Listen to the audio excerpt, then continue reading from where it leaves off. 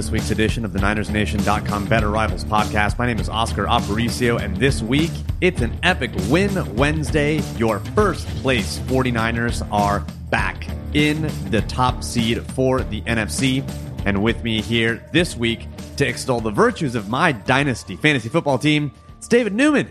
I'm so angry about that. Don't even get me started. Dude, so for those that are uninitiated, David Newman and I are in a dynasty league with some other dudes, and I did better than him this year, and he's really mad about that. I mean, that's not accurate. That's not at all accurate. One question for you, my friend. Who's currently still in the winner's bracket and active, and who is not? Look, playoffs are bullshit. All right, fantasy football is just a load of bullshit.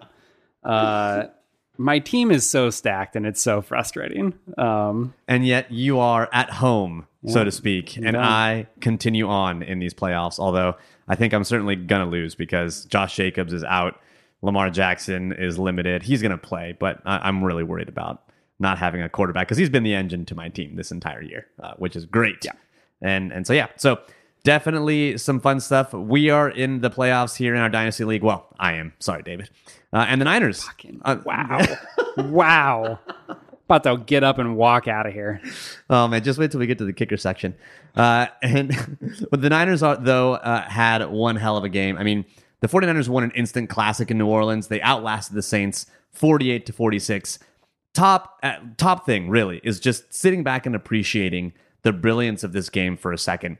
Because you had offensive fireworks. The 49ers' 5 passing touchdowns on the day were the most by the 49ers in a single game since October of 1990. 1990 against the Atlanta Falcons, next week's opponent. You had trick plays. Emmanuel Sanders with a touchdown pass. You've got an option play where Juice basically lost his life. You've got controversy with a 2-point conversion decision and a fake punt. You've got a game-winning kick. And then, of course, you've got a defining play with George Kittle's rumble on the Bayou. I mean, you couldn't ask for anything more. This was probably a top 5 game that I've watched and probably the best 49ers regular season game I think I've seen.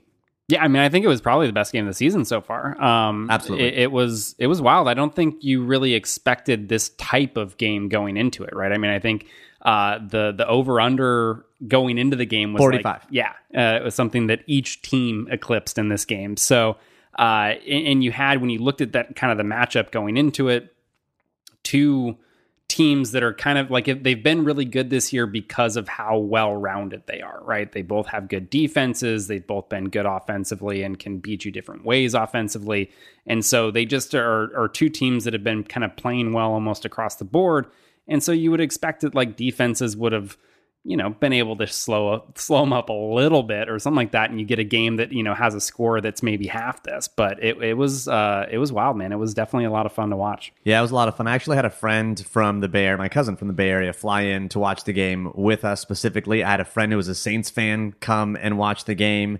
And I mean, we had a good time, and it's stressful. It was a stressful game. It was intense. Like, coming down in the fourth quarter there, and you got the 2 Robbie Gould kicks, and just the whole thing. Like, then they score. The Saints only have 2 possessions in that fourth quarter. They score touchdowns on both of them. You get that last one. You're under a minute to go, and you're just like, man, like it was a bunch of situations that we haven't really seen the 49ers in against a team this good, right? So I think where you started out and you kind of get behind a little bit earlier, like they really had to rely on their offense and their passing game to keep pace, with an offense that was really clicking with New Orleans. And that's an important thing because the Niners have relied on a positive game script so far this season. And what do I mean by a positive game script? I mean a script in which they're firmly in control and can rely on what it is that they like to do. So when they jump out ahead by a couple of scores, now all of a sudden they can run the ball. Their defense can tee off on a quarterback because they have to throw. They have to have deeper drops.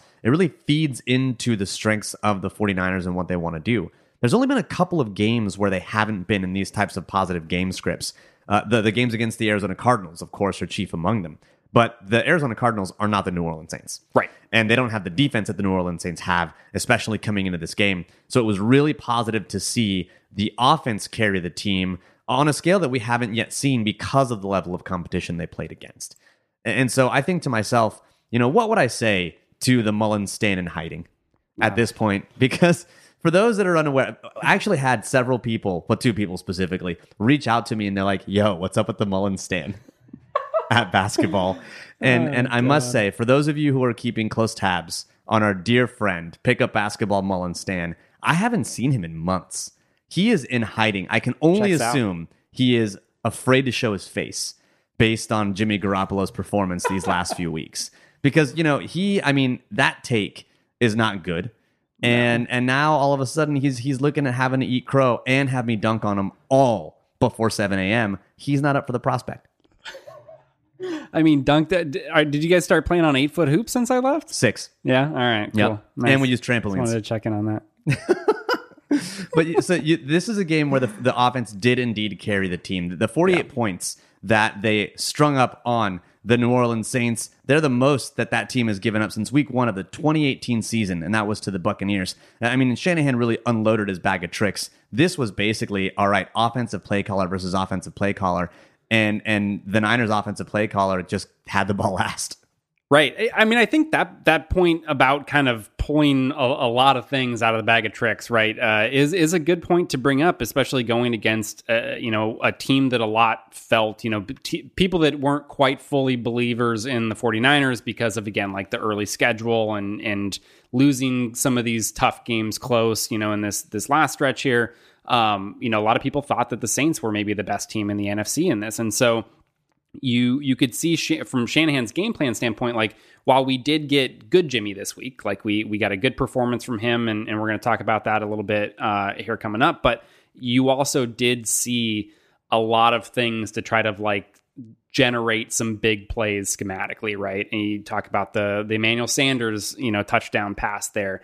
The juice option pitch, all of those type of things that you mentioned, like, well, and then you get even some of the stuff that have become more normal parts of the game plan, right? All the stuff that you get with Deebo Sanders and getting him involved in kind of the reverses and jet sweeps and stuff like that.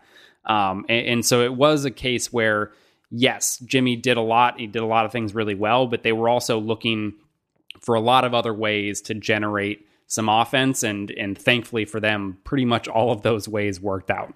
Yeah, there were a lot of plays that the Niners ran that they had run in the season previous to this game. They just ran from different formations or with different people. I mean, you're talking about the corner post to Emmanuel Sanders that they ran with Kittle against Green Bay.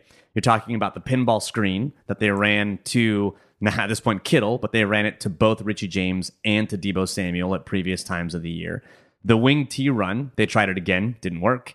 That kind of interior quick hitting run, I think they tried it with Deebo and it didn't work. The option they haven't tried before, I think, but that was fairly new. And the Emmanuel Sanders pass was fairly new as well. But I mean, these are plays that Shanahan knows that they've put on film, but he's coming at this defense from another formation, even though the team's put it on, has executed it before. So I mean, he was basically pulling everything out. And from the game plan from Shanahan, it was pretty clear that especially early on, they wanted to attack Eli Apple. And you can't be mad at that plan because Shanahan is really, really good at attacking not just the defense's weakness, but a defensive player's weakness. And basically, that's what Eli Apple was for the Saints. And they just kept picking and picking, and it worked. Didn't he allowed some ridiculous amount of yardage, I think, over the course of the game? Yeah, I mean, it was not great. He was targeted often, and they generally had a lot of success going at him. I mean, it was funny, like even going back to, so yeah, I mean, I think you looked at him that they attacked a lot, and you saw it, especially early on. I mean, I think on that first drive, they had like 3 straight receptions against Eli Apple. And just was something that kind of continued throughout the day, ended up with 7 targets. So it was, I think where you really looked is you stay away from Marshawn Lattimore, largely, right? He was only targeted 3 times. Smart decision. Yeah, worked out very well. Only gave up 2 receptions for 13 yards, but the areas where they were a little bit weaker is, of course, Eli Apple at the other corner spot.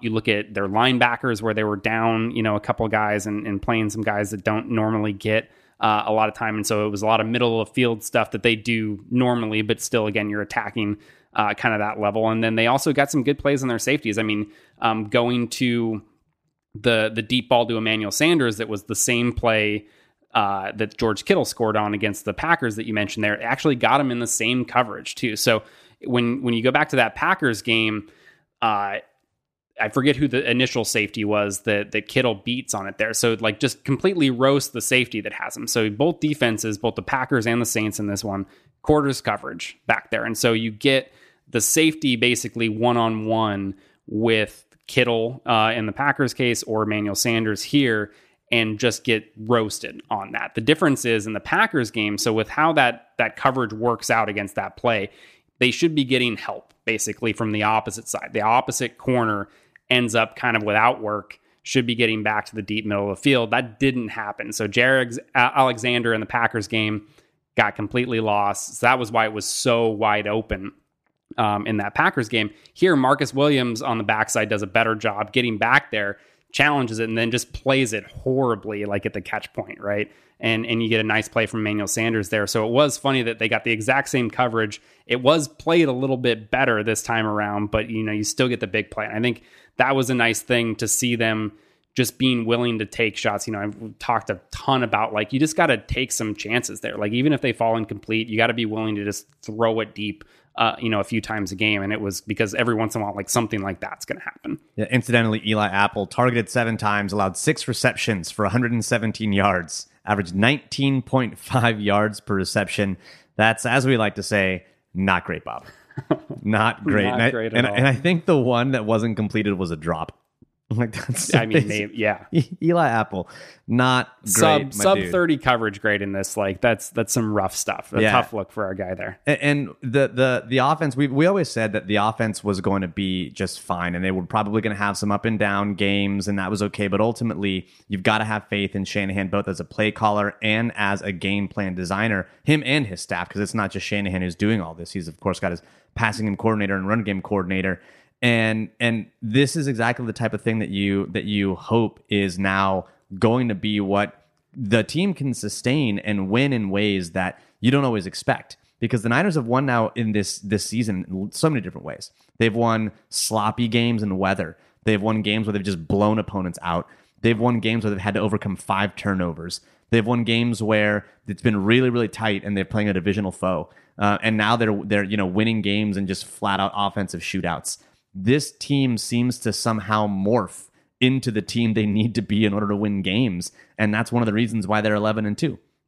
Yeah, absolutely. I mean, I think the fact that they are staying close in all of these games, right, is so big because, as we talked about before, like when you play teams that are inferior to you, like you need to handle your business there, right? When you're a good team, you expect to be a contender. Like you need to go and take care of business against teams that you clearly should beat.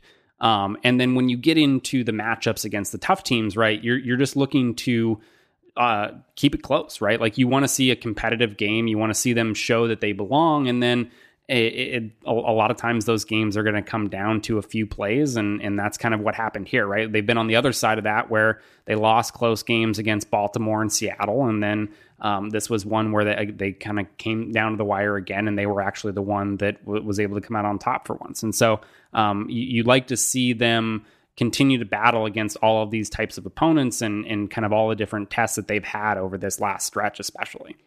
Now, this was, of course, powered in large part by Jimmy Garoppolo finding his groove again, because this was really good Jimmy Garoppolo. We've talked a bit about the Jimmy Garoppolo roller coaster and how sometimes he has some things where it just seems like he's not seeing the field super well and he seems to be hesitating a little bit. But in this game, he was firing on all cylinders.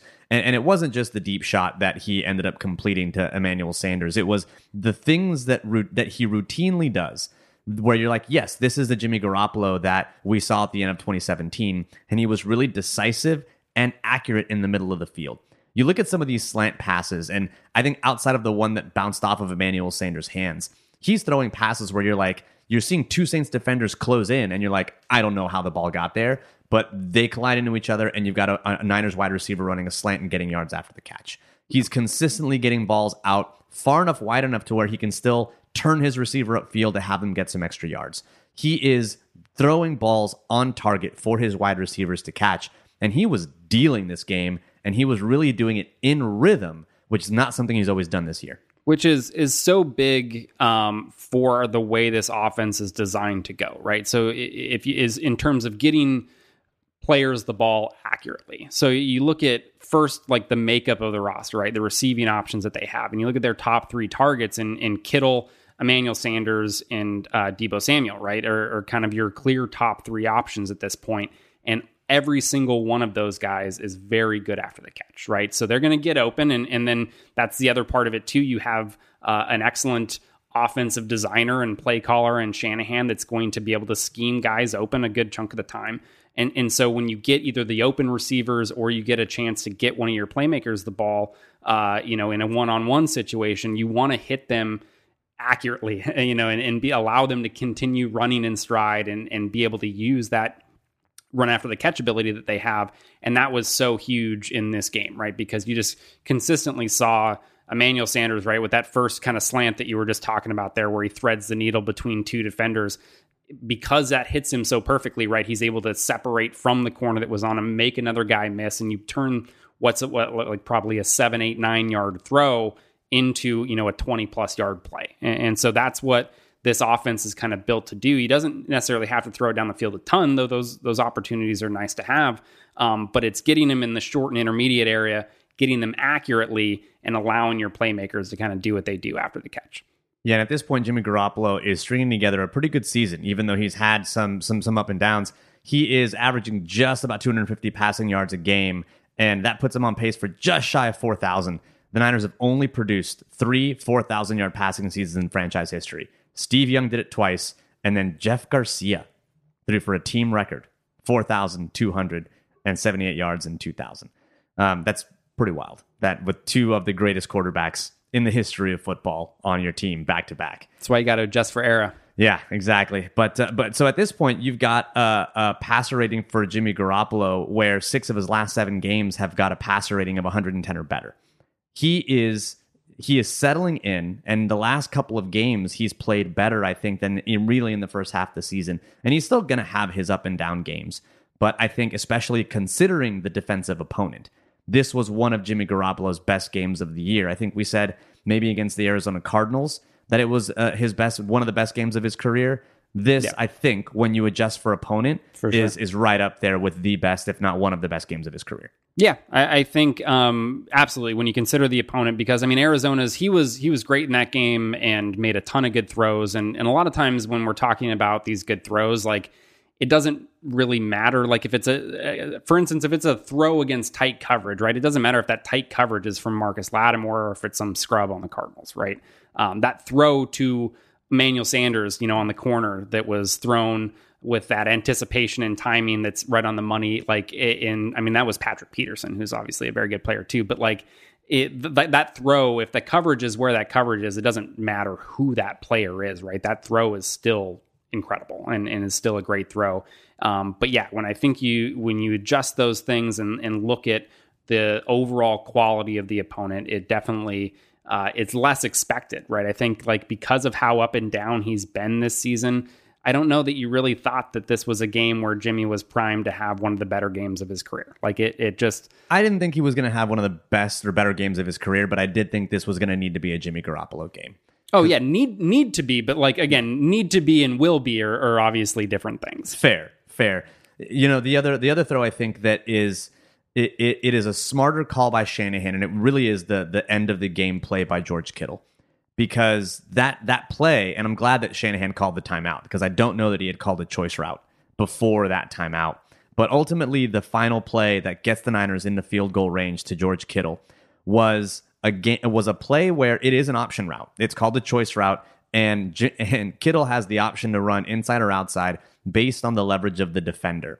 You've got the bunch formation, you've got players that clear out, and basically it's just get open. And that's exactly what Jimmy Garoppolo says to George Kittle.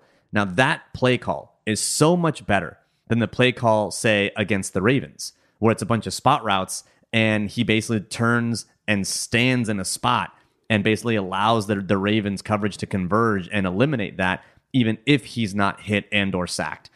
So I think it's a much better play call. You get the ball into your playmaker's hands, and then George Kittle just rumbles and does the rest.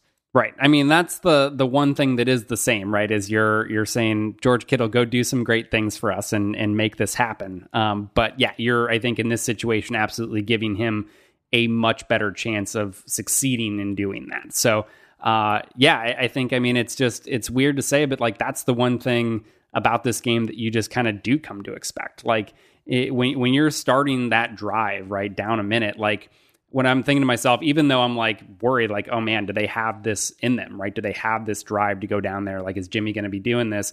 The way that the scenario in which you envision it actually working out involves a play like this from Kittle, right? It's just where he's got to kind of come through and be a monster and pick up, a bunch of yards. And when you flip the field position that quickly, it just makes everything easy. Shanahan said afterwards, I thought I was going to have to call a lot more plays on that drive. Yeah. And it just, that's, I think the thing that's been great about Kittle is like everybody knows he's getting the ball and he's still getting open and he's still making it happen and coming up with these huge plays. So ultimately, this is a game that was really, really exciting. So much fun to watch, and not just because we won, but because it was a really fun game. Yeah. And it was a game where the offense really put the team on its shoulders and carried them in a degree that we've not yet seen. But of course, it was a high-scoring game, which means the defense, not so great. This was a defense, both teams, I think at this point, they were two of the best defenses in the league. Based on DVOA, Football Outsiders defense adjusted value over average, the Niners were top 2 or top 3 in efficiency in defense. The Saints were top 10. I think they were 7th in defensive efficiency. And yet here we are with both teams getting over 40 points, which is ridiculous. So what was it about what the Saints did that really had them succeed against this strong 49ers defense? So I think there were kind of two parts of it that really stuck out while we were watching the game again. Is early on, they just kind of caught them in some mistakes, right? Like that's unfortunately just something, even when you're sound, as we'll kind of talk about, like Drew Brees is going to be a problem, right? And it's going to be tough. But when you have kind of some breakdowns in the back end, like he's going to find those more often than not. And so you look at both of those early touchdowns to Cook, and it was the first one, Warner trying to disguise a little bit, get up around the line of scrimmage, and then just doesn't get back and get enough depth in his zone and leaves Cook open behind him and then at that point, he's breaking a tackle and getting in the end zone, making a great play. But it starts with kind of a blown assignment from Warner. And then you look at the second one where he was concussed, Jimmy Ward, again, just kind of getting a little mixed up in the coverage, follows the wrong receiver, leaves Cook unguarded, essentially, and guys rallying late to try and challenge it, and Witherspoon and Ward getting over there again late. But it was just these kind of breakdowns, right? Mental mistakes where they're leaving guys free and Breeze is finding them and taking advantage. And so it's just not something you can really get away with against a great offense like this. And then things kind of switched, and you didn't really have the explosive plays as much throughout the rest of the game.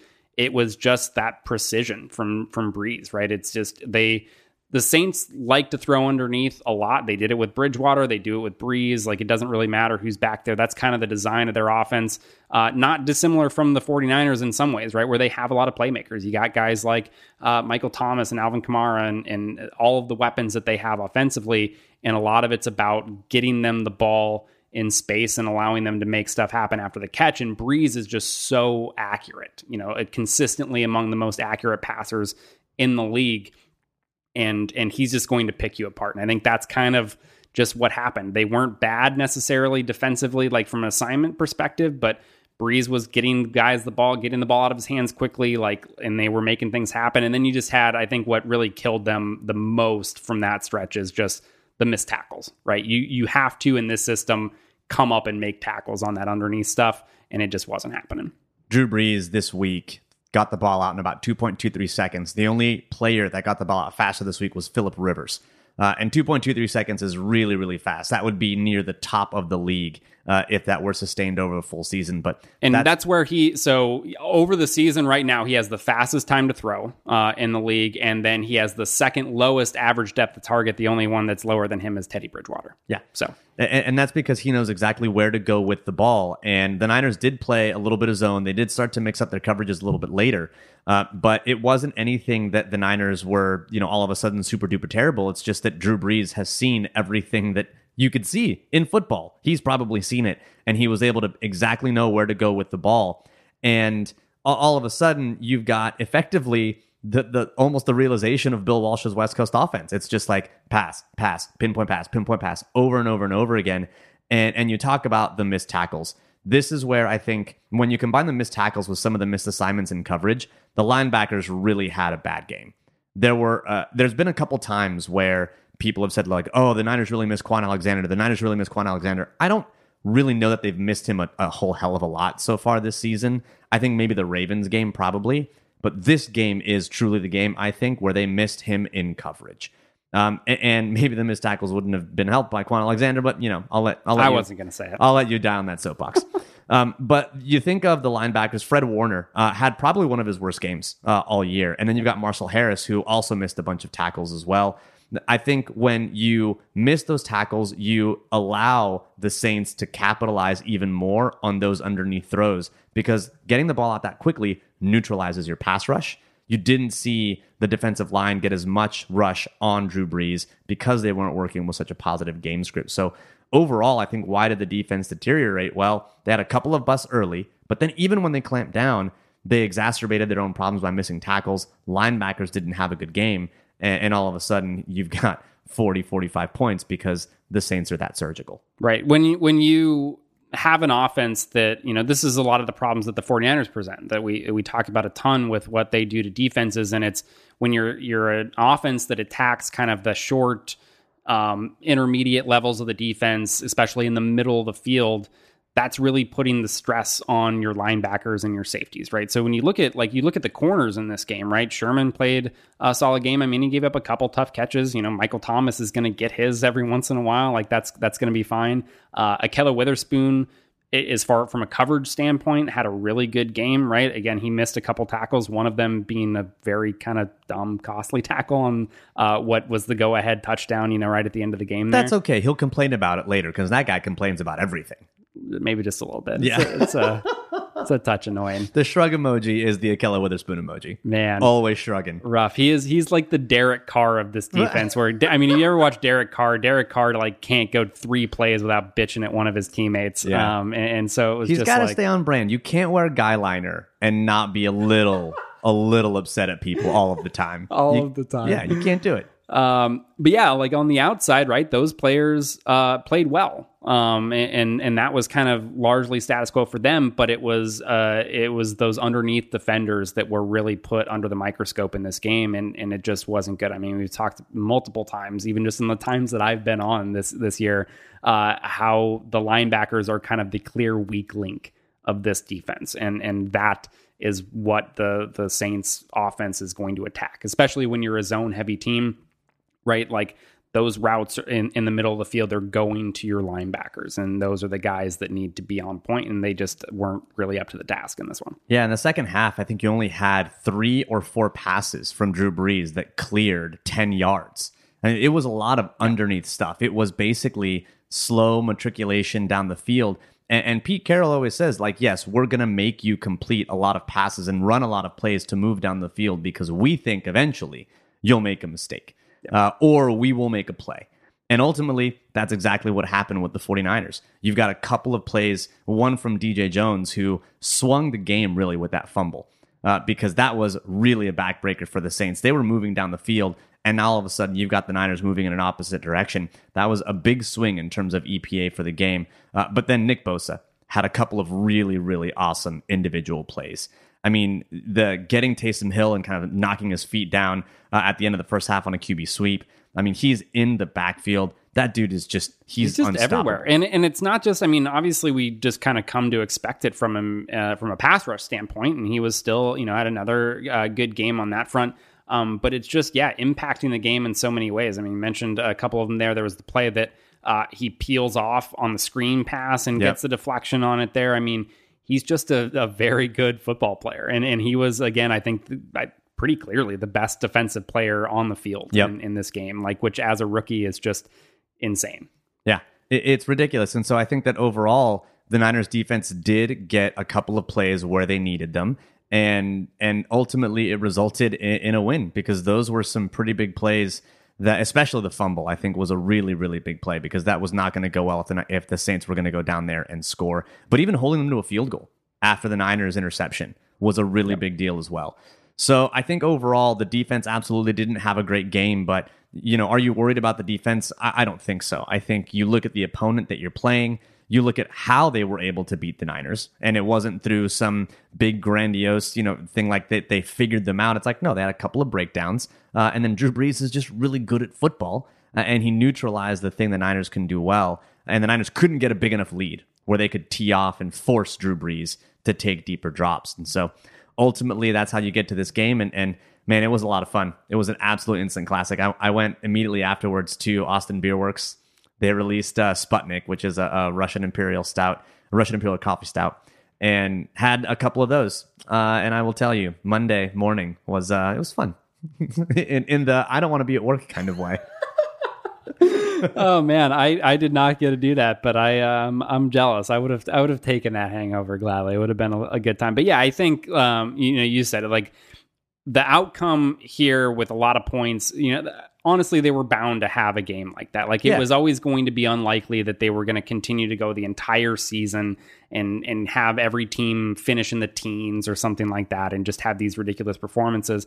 Like sometimes you run up against good teams, and they're going to go ahead and get theirs. And I think that's kind of reflected in, at least for us, like the grading, right? So when you look at their team defensive grades over the course of the season, this was by far the most points they've given up. I haven't looked, but I venture to guess this is the most yards they gave up all year. Yeah. All of those type of things.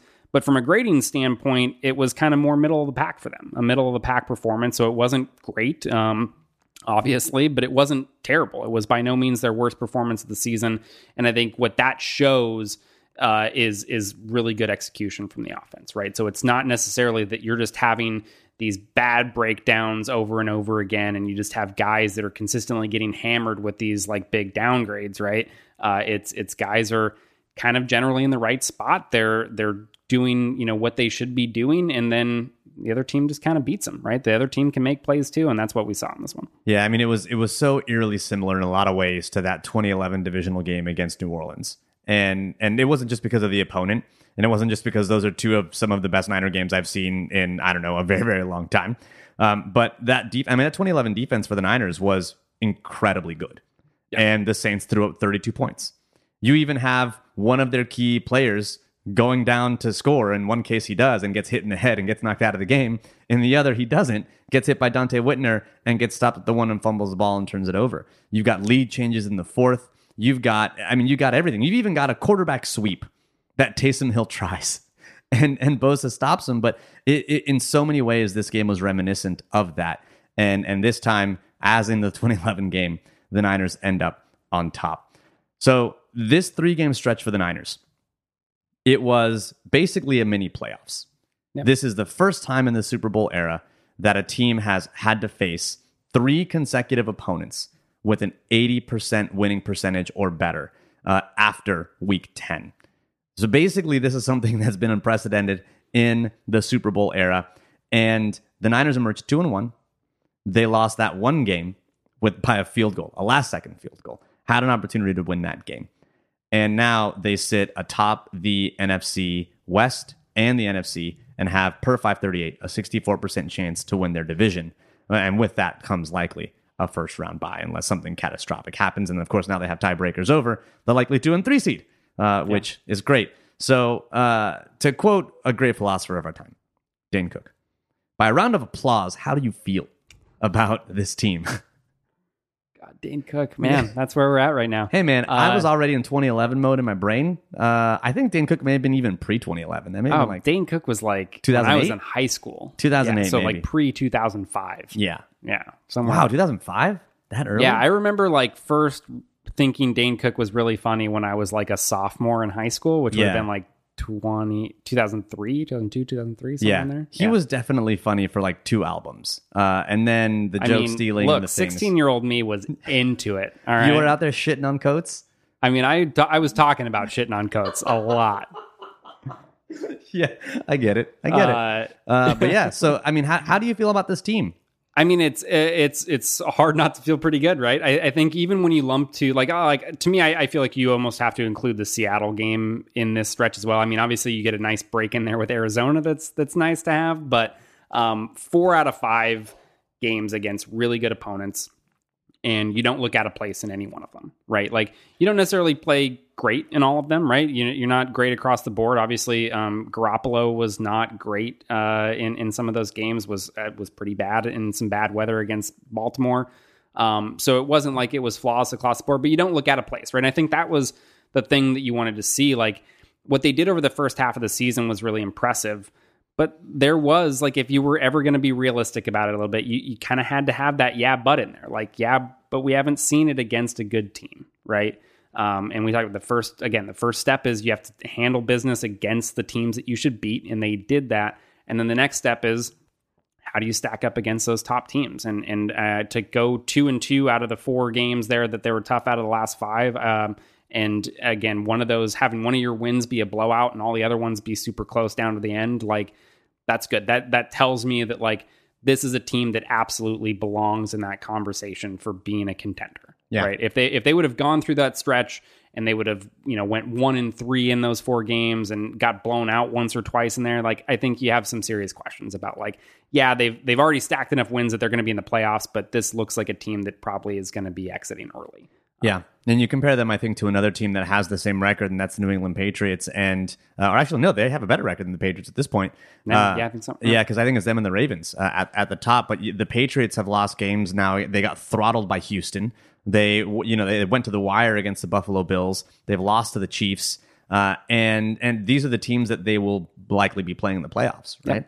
Yep. So you think about what the outcome could be for the Niners having lost all these games, going up against a really tough stretch, not playing in the same division, the same caliber of division, I guess, if you would call it that, as the Patriots. And all of a sudden, yeah, you have to feel really, really good about this team. And for me, I think that you're absolutely right. The team has proven they belong in any of these games. And this is where having advantages at the margins is really, really important. And the one super advantage I think the Niners have is the offensive play caller and game plan designer in Kyle Shanahan. I think it's a huge margin. Yep. Sean Payton has shown, I think, how important that can be for an offense and a team.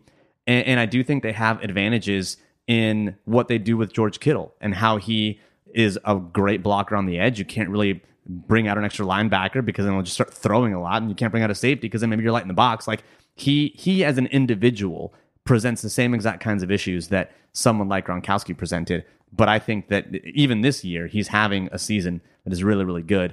And we'll talk about that a little bit later. But overall, man, great game, great week. Yep. Good week to be a 49ers fan, and that was a lot of fun. A lot of fun. I hope we get some more games like that. Like that was great. I don't know that my heart can handle it. I was like, so I had a bunch of people over. I'm usually a relatively stoic game watcher. Like I'm not super loud. I'm not super I'm usually like trying to figure out what the hell is happening all of the time. Yeah. That was not me in this Saints game. I was clapping. I was yelling. Like I had friends over and they were all, and this usually friends don't come over and watch games with me because I'm like, I'm not going to talk to you for 3.5 hours. I hope you're okay with that. Right. And so everyone's just kind of staring at me and going through some of them, their first 49ers watching experience with me. And my poor wife is like, yeah, he's not normally like this. Yeah, I mean it's fun, man. Like those are the ones that you just as a fan of football enjoy watching, right? Yeah. And when you have your team involved in it, and especially they come out on top, that would have been a great game no matter what. If for whatever reason they didn't get it done on that final drive and ended up coming down with the loss, and they're it wouldn't have taken anything away from that game. It was still a ton of fun. They still played incredibly well.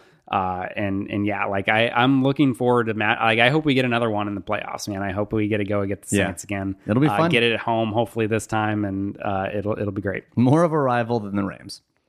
So let's get to the rundown and our preview of next week's game against the Atlanta Falcons. But before we do that, let's take just a brief break to hear from our sponsors.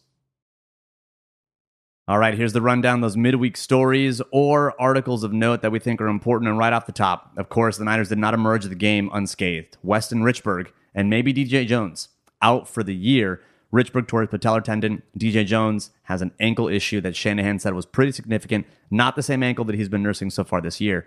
And my question to you, Mr. David Newman, is which one of those two is the bigger loss? Richard Sherman.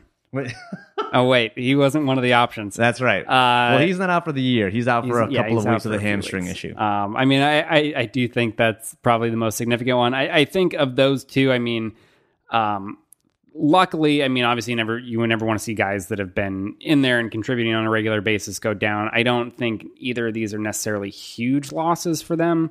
A nose tackle being a relatively unimportant position in the grand scheme of things, even as well as Jones has been playing.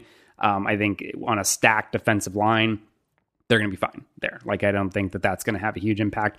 I would probably, of those two, have to go with Richburg, even though he's not really playing all that well. Just, I think continuity from an offensive line perspective is good to have. And even though like he hasn't necessarily been great on an individual level, they've overall been really solid up front. And so I think introducing, another new player in there, they've kind of juggled obviously at the tackles a little bit, but throwing a wrench now in the middle where I don't know that they're as strong from a backups perspective, that would probably be the one that worries me the most.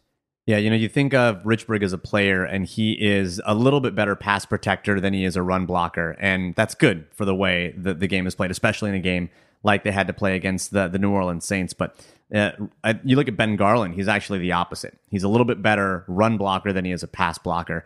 And if Jimmy Garoppolo starts to see a whole bunch of pressure, that's where sometimes you get into the bad Jimmy Garoppolo cycles.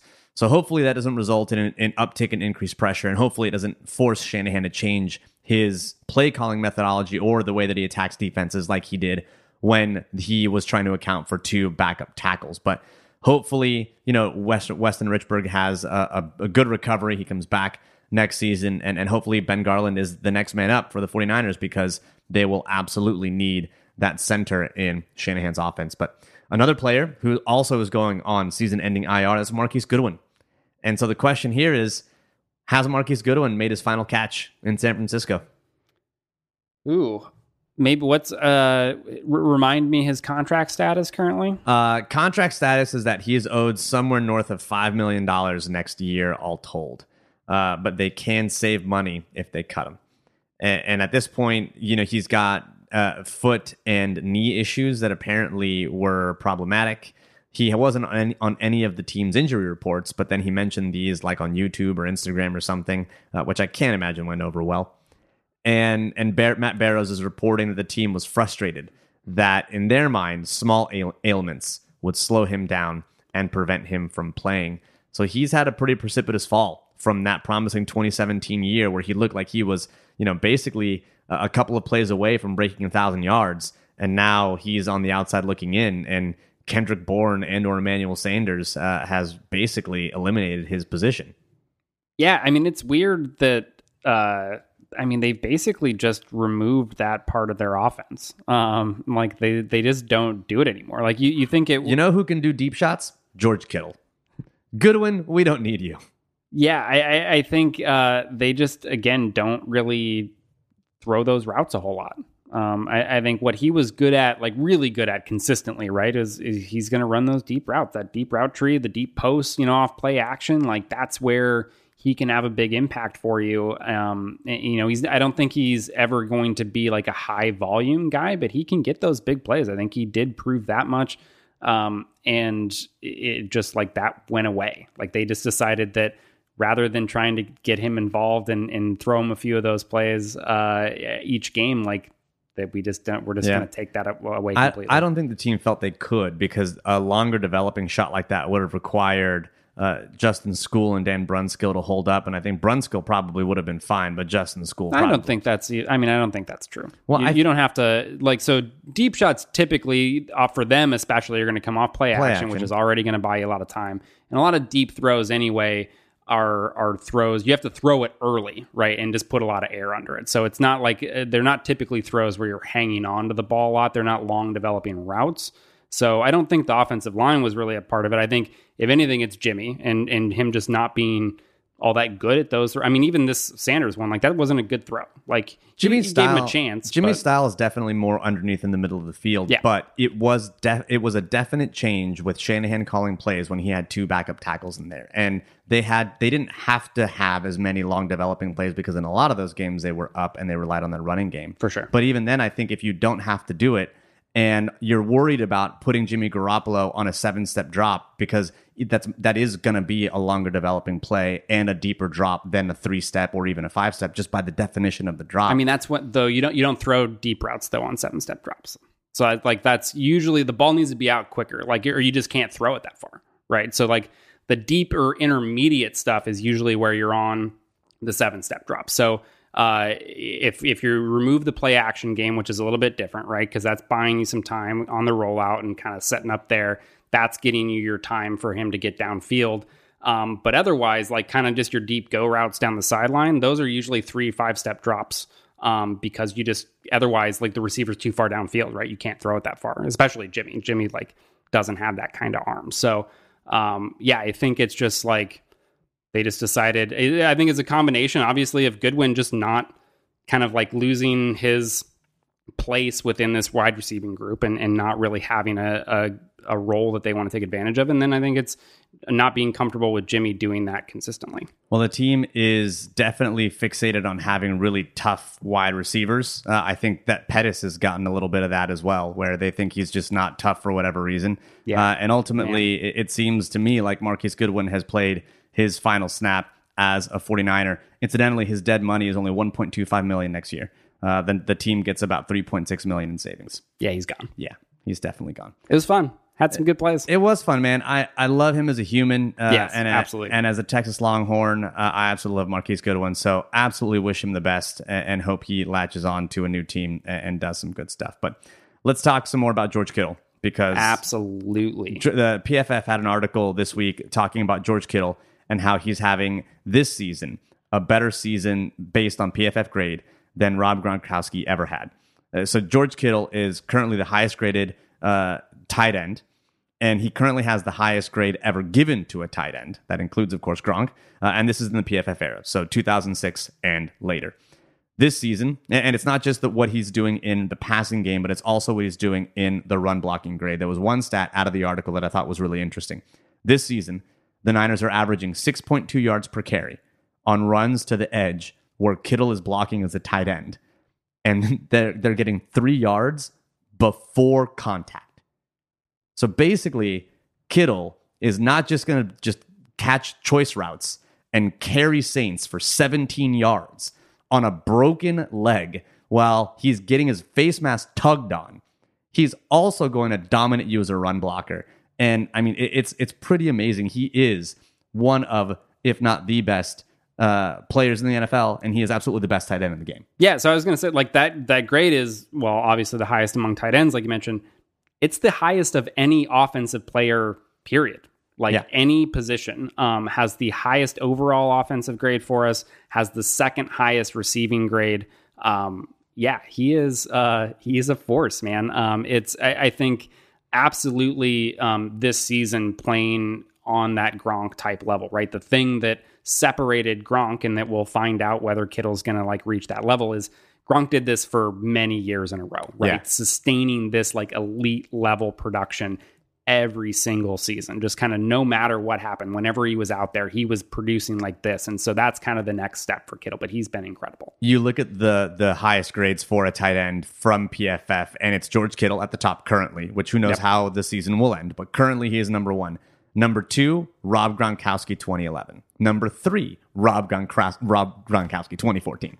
And then you get to Tony Gonzalez in 2006, and Jason Witten pulled a rabbit out of his head in 2007. And he ended up with an elite grade in 2007. But then off that screen, you just go back to Rob, Gronkowski seasons. Yeah, he has like, I want to say it's something absurd. Like he has over half of the top 10 graded tight end seasons. Yeah, it's pretty remarkable. So I do think that George Kittle is on that trajectory. And bold claim in that article, definitely a Hall of Famer for George Kittle was a sentence in there. Wow. So, yeah, I know. Sam Monson, man, this is as big as, no, it's not. I was going to say, is this as big as since he called Brady done, but probably not, right? No. I'm sure that's Sam's style. He likes to go out on a limb there. Hey, man, that's a limb that I am okay with being out on, because I love me some George Kittle. Absolutely. He embodies the 49ers, and I'm happy that he is indeed. He's just so fun to watch, man. It's just like, I mean, every play, like, and then seeing him, even seeing him celebrate on the other touchdown. What was it? One of the Bourne touchdowns, I think. Yeah, where he tries to get in and dance with Bourne, and he seems very out of place. Yeah. I mean, he's just great. He's a lot of fun, and it's a lot of fun rooting for him. But now on to Atlanta, because the 49ers can clinch their first playoff spot since 2013 with a win. And basically at this point, I'm going to add a new. Sometimes I add interim 1 week rules to the drinking game. And this week, I think I'm going to add the if you hear 28-3 or the Atlanta Super Bowl mentioned, you need a drink in addition to the already existing drinking rules. Maybe just a sip for the 28-3 one. That's well, they're always sips. I mean, you're not doing shots every time you encounter one of the rules. You know, people may be taking them a little like a nice full drink. You know, not necessarily a sip. Basically, take a sip that is commensurate with the alcohol percentage of the thing that you are sipping. Yeah. If you're sipping a Coors Light and you're pushing 2.6% near beer. Then, you can do go whatever ahead. you want. Yeah, you can do whatever you want. You can chug a whole beer. Once you get to that 5%, kind of area, okay, that's a moderate drinker. 8, 9, 12% barley wine. Better be careful. Yeah, you better be careful. Yep. Once you get into Crown Royal, all right, my dude, simmer down. Simmer. 1, why are you drinking Crown Royal? Yeah. Don't at me. 2, that's enough. So let's talk about, incidentally, one other thing when reading up on this game, Marcus Thompson from The Athletic called Levi's the Denim Dungeon. I was just going to ask. I see this note in there, and I'm like, what the fuck is that? The Denim Dungeon. I am all about it. I am so bad. I love nicknames. I want to make the Gold Rush happen for this pass rush, irrespective of the cheerleader squad name. I think the Gold Rush is a perfect name for. It's certainly better than anything that Mike Silver came up in that interview that he had. Like, do you see the looks that they were giving? Like, what is this? Yeah, it's bad. But the Denim Dungeon, I'm all about it. Levi's, let's make it happen. The Denim Dungeon. But the Falcons' defense has been an absolute mess so far this year. Over the course of the season, they're 28th in EPA, expected points allowed again on the year, which is not great. That means they're really, really bad. And they don't really stop a lot of people. The rap on them so far, especially in the first half of the season, has really just been busted coverages. It's not been a unit that has played with cohesiveness, despite the fact that they're led by a defensive head coach. And all in all, it's led to a pretty terrible record and overall not good times in Atlanta. I just remember it was really funny because it seemed like every week there was one of those. So like Next Gen Stats, right, has like the player diagrams that they get for like the play diagrams that show you how things unfold. And it's like normally a terrible way to try to figure out like what's actually happening. Like it's just kind of like a cool thing to watch. But you would have plays every week with the Falcons where it would be whoever caught the ball was just in this area of the field all by himself. And it was like funny just to see all the dots go the other way. Run away.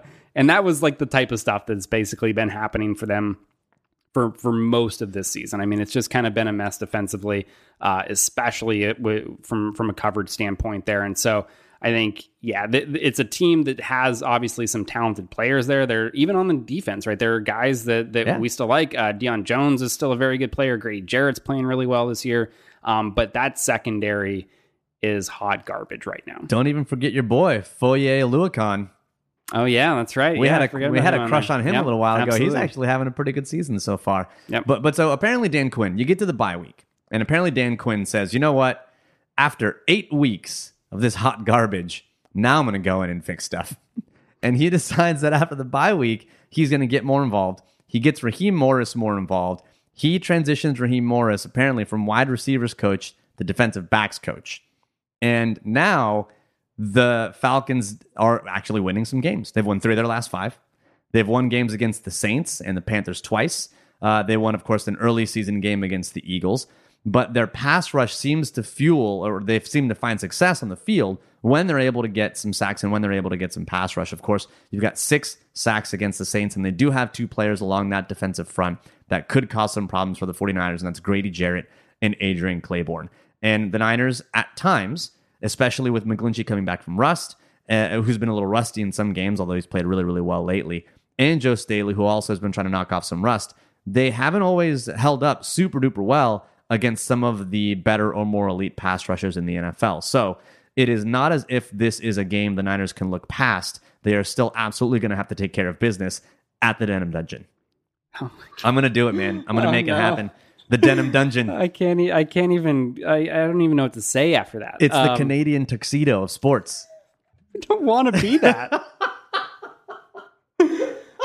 What we also don't want to be is Vic Beasley Jr. No, I don't know why that was just an unnecessary shot at Vic Beasley. I'm not going to lie. Yeah. Well, so I think one of the two has to hit something, and it's not Vic Beasley. Oh, God. Right. So I think when you look at their defense and kind of the pass rush leading the way, it's not in the way that you would think, like with the 49ers leading the way, right? Their pass rush is legitimately very, very good. And then everything else kind of like falls in place around them. It just happens to be like the better of an overall weak unit, right? So because their secondary is just so bad, if they have much hope of kind of stopping the pass, it is absolutely through the pass rush. They have at least some quality players there, more on the interior. They haven't really been able to get a lot from their outside guys in Beasley and Tack McKinley. It's just they don't have a lot of depth like on the defensive line. It's really just like those kind of couple players. I think Jarrett's the one that is going to be the most immediate problem, right? Especially when you're talking about losing your starting center now and kind of maybe weakening the interior of that offensive line. He's the one most primed to take advantage of that. So I think he's the guy you really need to be focused on, when talking about like who do we need to make sure that we're accounting for on their defensive line. Like he's priority number one for sure. But if they can just get a little bit of time and give Jimmy, again, time to find guys, go through his reads, like there's going to be plays that are there to be made on the back end. Now, the Falcons don't play a super complicated defense. They play just a few coverages on the year. Of course, it's Dan Quinn, so that means you're going to have a lot of single high coverages, cover three, should be cover very one. Familiar with this defense. That's exactly right. And you've got a couple of snaps of cover too, but really it's a predominantly single high team. And both the 49ers defensive coordinator and the 49ers offensive coordinator know exactly how to pick that team apart. This is another one of those games where maybe there's some familiarity here because there are some connections, of course, between these two teams. You've got, 28-3 in the Super Bowl and the whole thing, drink. And you've also got, I didn't know that Matt Ryan was a cousin of Mike McGlinchey. Oh, right. I did. They're first cousins. Every time I hear that, I'm like, oh, yeah, I've heard that before. But it's just like never immediately comes to mind. Apparently, a 6'10" or a 6'8" Mike McGlinchey in high school dunked on NFL quarterback Matt Ryan at like a family get together. Hell yes. And that's when Mike McGlinchey knew that he was a man. Oh, that's fantastic. Yeah, I'd love to see that. It's great. But apparently they're first cousins, and McGlinchey was at Matt Ryan's draft when he was drafted, and he was like, oh, this is really cool. And that's when he decided. Apparently a lot of people, he actually had a great interview on Matt Mayoko's podcast. And he talked about how he has, I think, like 3 or 4 cousins, all of which who played collegiate football at D1 or kind of FCS schools, and they were all quarterbacks. He was the only lineman. Wow. Yeah, pretty well. That's wild. But should be a game where the Niners are going to be a bit familiar with that defense. And on the flip side, I think you mentioned the absence of Richard Sherman, and this is going to be one hell of a test for Ahkello Witherspoon and Emmanuel Mosley. If you want to figure out whether or not these two players are actually really, really good, well, roll the tape because Julio Jones is coming to town, and he is 100% one of the best wide receivers, if not the best wide receiver in football. Dude's a freak. Just like still. Yeah. So I think that's going to be, I think that's going to be one of the most interesting things because, not to get too far, like this is a game they should win. This is getting back to a game where they're clearly the better team. Especially when you look at kind of what their offense has been doing against the way that the Falcons defense has been playing. Like, it should be a game where they're able to be efficient there. And so you want to see them go out and do that. And then, on the other side of the ball, it's okay, how do our guys on the outside stack up with Julio Jones? I think is really the most interesting thing to watch. Like, they are going to throw the ball lots. I think that Atlanta, which again, partially due to game script and them trailing a lot this season, but they've thrown like on 70% of their plays, offensive plays this year. So they're going to be putting the ball up in the air a bunch, and that secondary without Sherman is going to be tested for sure. So at this point, you're down because Tart. How long has Tart out? Do we know for sure? He was week to week, so I don't know if he's going to be back. I mean, honestly, if you're the Niners, you're probably thinking to yourself, Atlanta, game we should win, might rest him another week. Yeah. Just because it's Atlanta. Right. Yeah. So, I mean, not that you by any means need to rush him back. Like the most important thing is getting him healthy for the playoff run. But, still being down 2 starters and 2 of your better players in the secondary, you want to see some of these guys, they thought they were comfortable with the depth they had going into the season. So far, that's proven to be true. But losing 2 starters can shake some things up pretty quick, right? So Dante Johnson's back. Yeah. The Johnson rule returns. I might have to add 2 rules for the drinking game this week. The Johnson rule returns. We've got the 28-3 rule. This is a game where the Niners may be able to get an interception or 2 on Matt Ryan, because Matt Ryan's going to have a few weapons that are gone. One, namely, is going to be Calvin Ridley. He's not playing in this game. And so you basically can focus a lot of your attention on Matt Ryan. And Matt Ryan has not taken care of the ball super well. We've talked a lot about how Garoppolo has had a couple of boneheaded plays, but you take his turnover-worthy play percentage, it's just north of 3%. Well, Matt Ryan's up over 4%. Yeah. And so at that point, you're thinking to yourself, okay, this is going to be a game where the Niners defense should get back to its ways. I think this is going to be another run-heavy script for the Niners. And really my question to you, operationalize this for me. I'm in the fantasy playoffs. I know you don't know what that feels like. Holy shit. I'm headphones off. I'm leaving. Hold on. I need your help here, David. I know that you don't know what this feels like, listening. But I'm going to tell you that this feels pretty good. And in one of I'm actually in the fantasy playoffs in 2 of my leagues that I can be in the playoffs for. And in one of them, I got Tevin Coleman. Should I start Tevin Coleman, or should I start some other running back? Because I've also got Josh Jacobs, dude's injured, because this is going to be a run-heavy script. Or is Raheem Mostert confirming everything that we know about him that we've been talking about for the last 2 weeks and proving that he is indeed the best running back on the wide receivers, on the 49ers?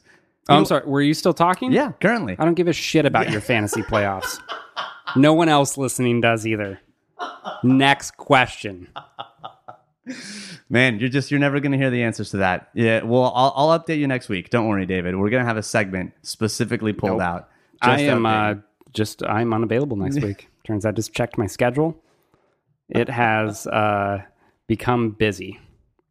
Yeah, busy watching my score rack up, and we've got FCS teams to get to. Sorry. Oh man, yeah. Southwest, Northwest Dakota State. You enjoy that? Yeah. You say that like it's a joke, and you don't know what my new year is going to be looking. My new year just got filled up with some fucking FCS. So. Oh goodness! Well, on that awful note, thanks again, everyone, for tuning in to this week's edition of the Better Rivals podcast. You can always follow me on Twitter at Better Rivals. David, where can they follow you? You can follow me at PFF_David. Thanks again, everyone, for tuning in. And as always, go Niners.